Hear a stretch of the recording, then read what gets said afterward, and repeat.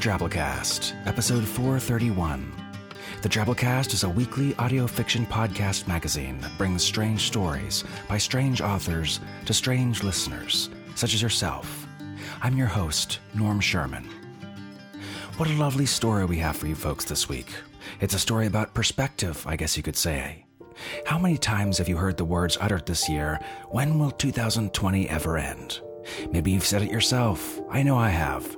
We know exactly when it will end, though, right? We have calendars and Santa Claus for that.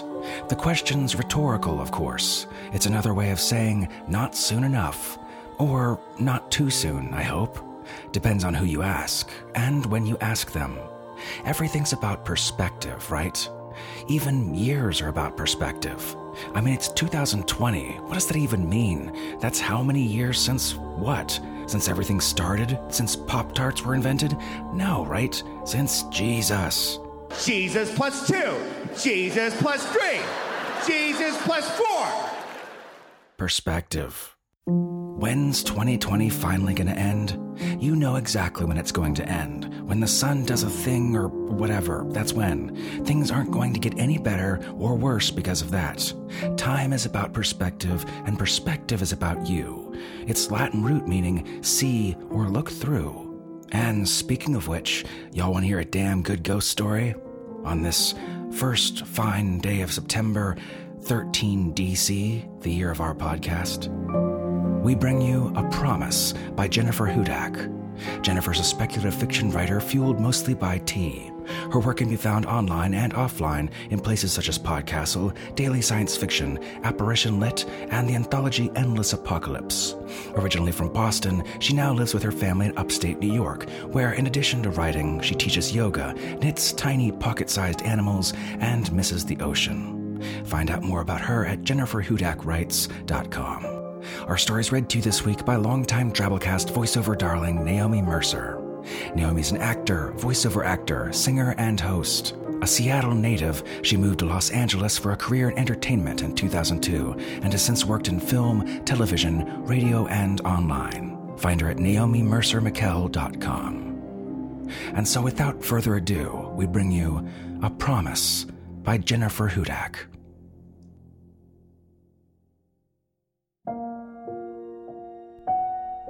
I reach out non-existent fingers to catch your arm, the hem of your shirt.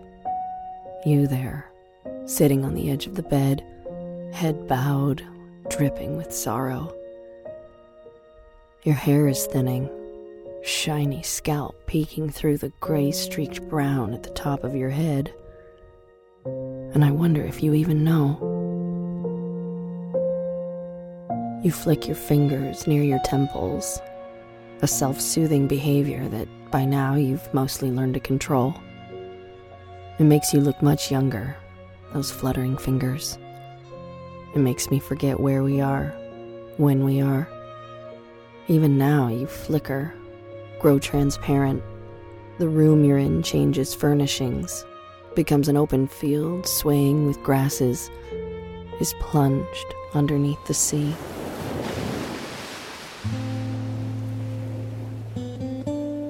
I reach out non-existent fingers to catch your arm, the hem of your shirt.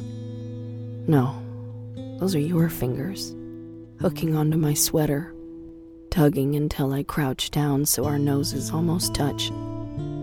Your eyes slide to the right. "Can we go home?" you whisper. Your OD breath reminds me that I forgot to make sure you brushed your teeth before we left the house this morning. "You'll like it here," I say. "It's fun. You'll learn your letters and learn how to count." "I already know how to count." "Okay, so you'll learn to count even higher." Your fingers flick. "And you'll sing songs and play games, and you'll make lots of friends." You look around now, dubious at the other children in the room, screeching, sticky-fingered creatures dismantling towers and dumping books onto the carpet and sneezing all over everything. This is wrong, I suddenly realize. This isn't now. This is years ago. And you hated that preschool. You didn't make friends. And you came home crying every day. But you release my sweater and turn toward the teacher like you're disappearing down a long tunnel. and I reach out to non-existent fingers. But it's pointless. The world changes incrementally and all of a sudden. It's like a child in that way. Each day, a nearly imperceptible rise in sea level and temperature, in height and weight. Each year, the storms and your moods get more intense and dramatic. And then one day, the child standing before me is a man. And the planet has turned into something I barely recognize. From my vantage point above the deep groove of the timeline, it's even more confusing. Beaches build and dissolve in an instant. That arid desert is also a prairie thundering with buffalo, is also a field aggressively lined with corn and soybeans, is covered with ice. And you, my son, have always been simultaneously a boy and a man. A toddler, keeping careful track of each puzzle piece, picking up each Cheerio with dainty fingers. A grade schooler speaking in precise, measured English. A college student caring more for computers than girls. An adult whose face betrays flashes of wonder, of innocence, even as the earth bares her talons. The ground shakes, the seas rise. The winds howl so fiercely they rip the roofs off buildings. The earth is trying to shake her children like so many fleas. And you there, in your lab, helping humanity cling to the surface. I peer over your shoulder at the computer screen with its maps and graphs and projections that I can't interpret. But you can. You do. You extrapolate data and write reports. You give bullet points to newspaper reporters, fidget uncomfortably in front of television cameras. You've been warning people for years. You once told me no one was listening, but that isn't true. I listened. I'm still listening. It's late at night, and your voice calling out to me has woken me from a deep sleep. You are 5 years old. You started kindergarten a few weeks ago, which means that after years of watching shows I carefully curated and listening to stories read solely in my voice, you are moving beyond my orbit. So, in spite of my deep exhaustion, I cling to this precious moment of closeness. The darkness of the room cradling us both. The warmth of your tiny body radiating outward and bathing me in your glow. Are ghosts real? You lay, snug under your blanket, tucked in tightly the way you like, your nightlight shadowing your face. I sit on the edge of your bed. I've learned to keep a bit of distance between us unless you decide to cuddle close on your own. Tonight you stay in the center of your mattress, staring up at the ceiling. No, of course not. Who told you ghosts were real? Someone at school said he was being haunted. No one's being haunted, I say. There's no such thing as haunting. Your face scrunches in thought, making the shadows deepen in your eyes. When Mr. Denning died, you told Mrs. Denning that he'd always be with her. I place my hands on top of your shoulder, feel you stiffen. All I meant was that he'd live on in her heart as long as she remembers him. But he's not actually still there in the house. It's like a thought or a memory. But you didn't say she'd always remember him. You said he'd always be with her. It's confusing, I know, but you don't have to worry about it right now. No one is haunting you. No one is gonna hurt you. You know that, right? I won't ever let anything hurt you. I promise. There it is. Did you catch it? A promise, made lightly and in half sleep. A promise made by so many well-meaning parents. A promise none of us can truly keep. You blink up at the ceiling. I can't tell if you believe me or not. But you quiet down, and I return to my own bed. You'll lay awake for a while yet, I know. but I can't do anything about it. You've always slept poorly. Even now, even years from now, you'll often lie in bed for hours before the night takes you, and you'll awake remembering strange and vivid dreams. I've tried entering your dreams, tried speaking directly to your subconscious. Sometimes I think it's pointless. Sometimes I wonder if I've been speaking to you in your dreams your whole life. I was wrong, by the way. Ghosts are real, but not in the way either of us thought. There is no door awaiting the dead, no long tunnel with a light at the end. There is only a choice: remain or depart. No negotiations, no haggling, no option to stay for just a little while until you avenge your death or tell your ex-wife you never stopped loving her or give someone who deserves it a really good scare. The choice is clear and stark and irrevocable. Those of us who remain float in the atmosphere. We drift across the sea. You are my anchor, keeping me from losing my way in the deep past or the far future. I am just a breath away from you. If only I had breath. That feeling that you have right now, the pressure of an intense stare on the back of your neck, a non-touch on your shoulder, that's me. You glance back, your adrenaline jumping until you realize it's just a shadow in the corner, just an oddly shaped lamp. I'll tell you this, so you know. You will never see me. I will never shimmer in the dark at the foot of your bed, dissolving into dust when you reach out to me. I will never slam your bedroom door in the night or knock against the dresser. You will never, ever know that I am here. And yet, there you are.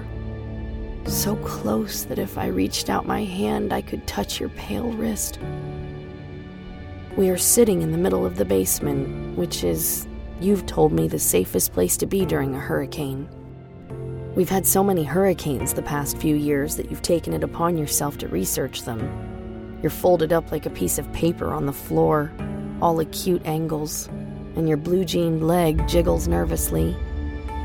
The only light comes from your flashlight, which you swing around the corners of the room. It's too easy here in the darkness for me to ignore the sparse stubble over your lip, the angry pimples scattered across your forehead, and see instead the plump pink cheeks that your nightlight used to caress. This is still the best place in the country to live. You've repeated those words 4 times in the last 15 minutes, but I know you can't help it. Right? Right, I answer. I try to keep my voice calm and light, knowing that you'll absorb my mood like a sponge. We don't get many tornadoes or earthquakes, and we're on high ground, so we don't get flooding. Even the hurricanes aren't as severe by the time they reach us. We just get snow, you say, shining the flashlight along the edges of the ceiling. Just snow. And in the past 5 years, we haven't gotten much of that. Right. So this is the best place in the country to live. The safest place, right? I nod again. It is. What if it becomes unsafe here? It won't. You can't say that. Things are changing. You said yourself we aren't getting as much snow as we used to. What if we start getting lots of tornadoes? Then we'll move. We'll go wherever it's safe. We will? This stops you. You even hold the flashlight still. I promise I'll always keep you safe. Wherever you go, I go. Let's save the batteries, you say, and turn off the flashlight. I lose you in the darkness. I've already lived through this once, and so I know that the storm will end and the two of us will climb back upstairs and fall into our beds. I know that the power will return at 7:45 the next evening, just as we are finishing our tuna sandwiches by candlelight, and that none of the limbs I hear cracking and tumbling outside will land on our roof or car or even the mailbox. Even so, it's as if I'm in that basement, as if I will always be in that basement, knowing you are there with me but unable to touch you, to reach you.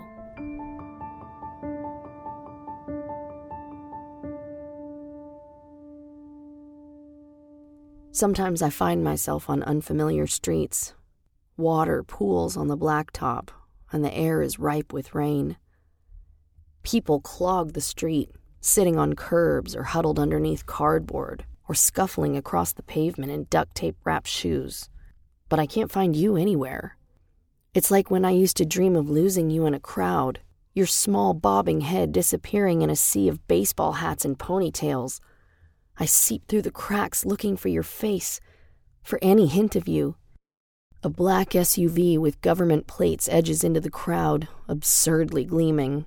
It bleats its horn and drives slowly enough to nudge people aside as it moves past, slowly enough for some brave souls to pound their fists on the hood and doors, marring the immaculate paint with their dirty handprints and their angry words. Suddenly, I know why I am here. Because there you are. I see you. A glimpse, only through the windshield. You are in the back seat, and your hair is shockingly gray. The car moves faster now, and I knock on the tinted black window, but my hand evaporates like smoke. The car carries you through a gated entryway, escaping the shouting horde outside, and it's like you're disappearing down a long tunnel, and I reach out non-existent fingers, but it's pointless. I reach for you, my arms open wide to sweep you into a hug. You see me coming and you dart across the living room, out of reach, your tiny bare feet slapping against the wooden floor. It's a game to you, but also it isn't. I pretend to chase you for a while, growing like a monster, grasping at the air when you shriek and run away. It is and isn't a game to me, too.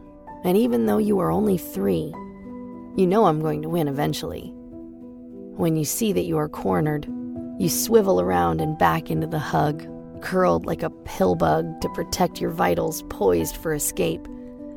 You tolerate the embrace for a couple of seconds, only before wriggling free. I try not to take it personally, but I'm only human. Was. I rewind and linger on that moment again.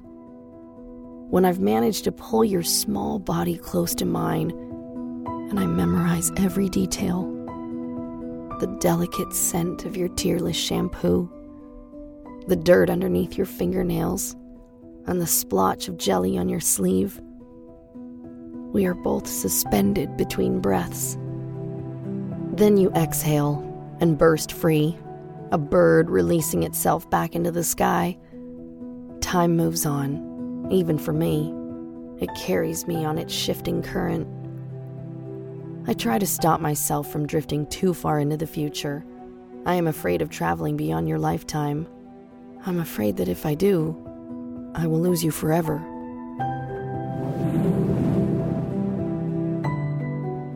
We've unpacked nearly everything, but I'm not ready to leave you. Not yet. We're in your first dorm, your first year of college. It's a small room with concrete walls, thin carpeting, and metal blinds.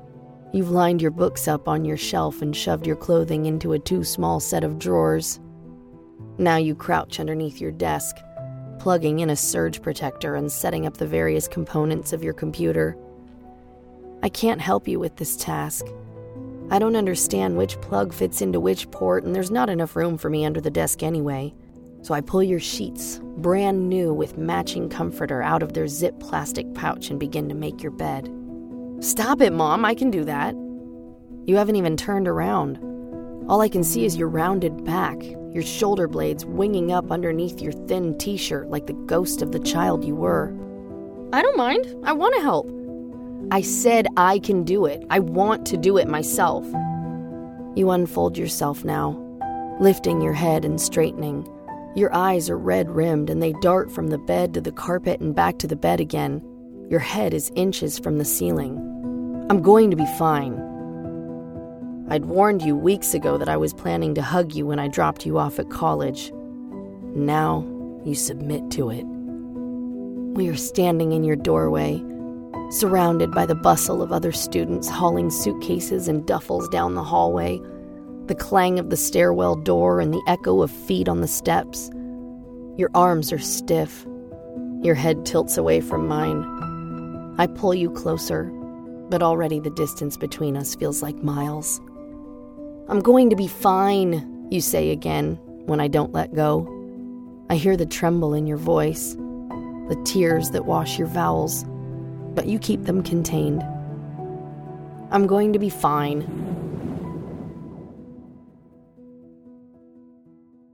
Your cabinets are stocked with bottled water and canned food that you examine and replace every 6 months. You keep an extra supply of your medication in a bag that also contains a flashlight and extra batteries, matches, dried fruit, and packets of peanut butter, water purification tablets, and a pocket knife. No gun, though, and I don't know whether to be relieved or concerned. The world has always been frightening for you, and now it's frightening for us all. Still, you are prepared. You are capable. You are far better able to survive in this world than I ever was. Why then do I remain? Why do I skip like a stone across your life, keeping watch, bearing witness? Why do I reach out non-existent fingers to catch your arm, the hem of your shirt? It's pointless, but I can't help myself.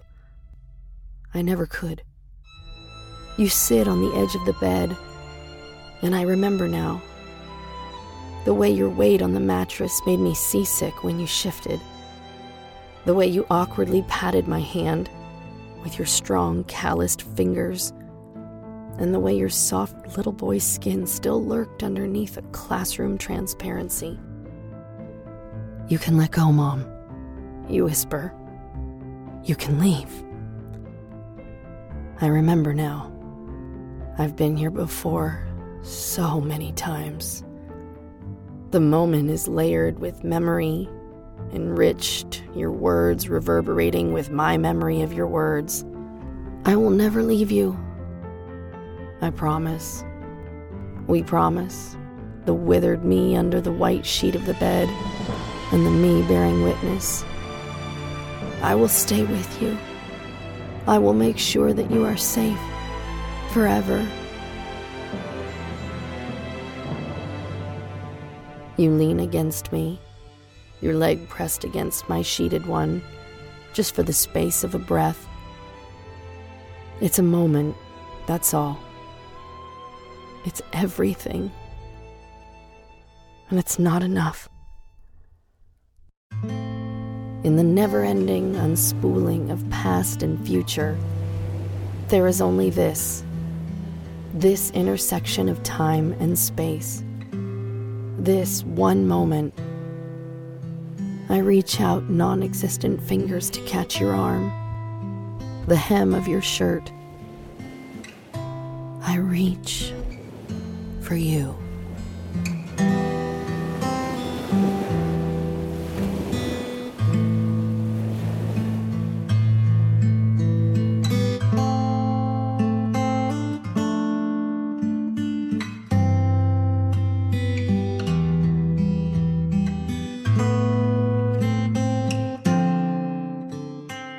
And that was our story. Hope you enjoyed it.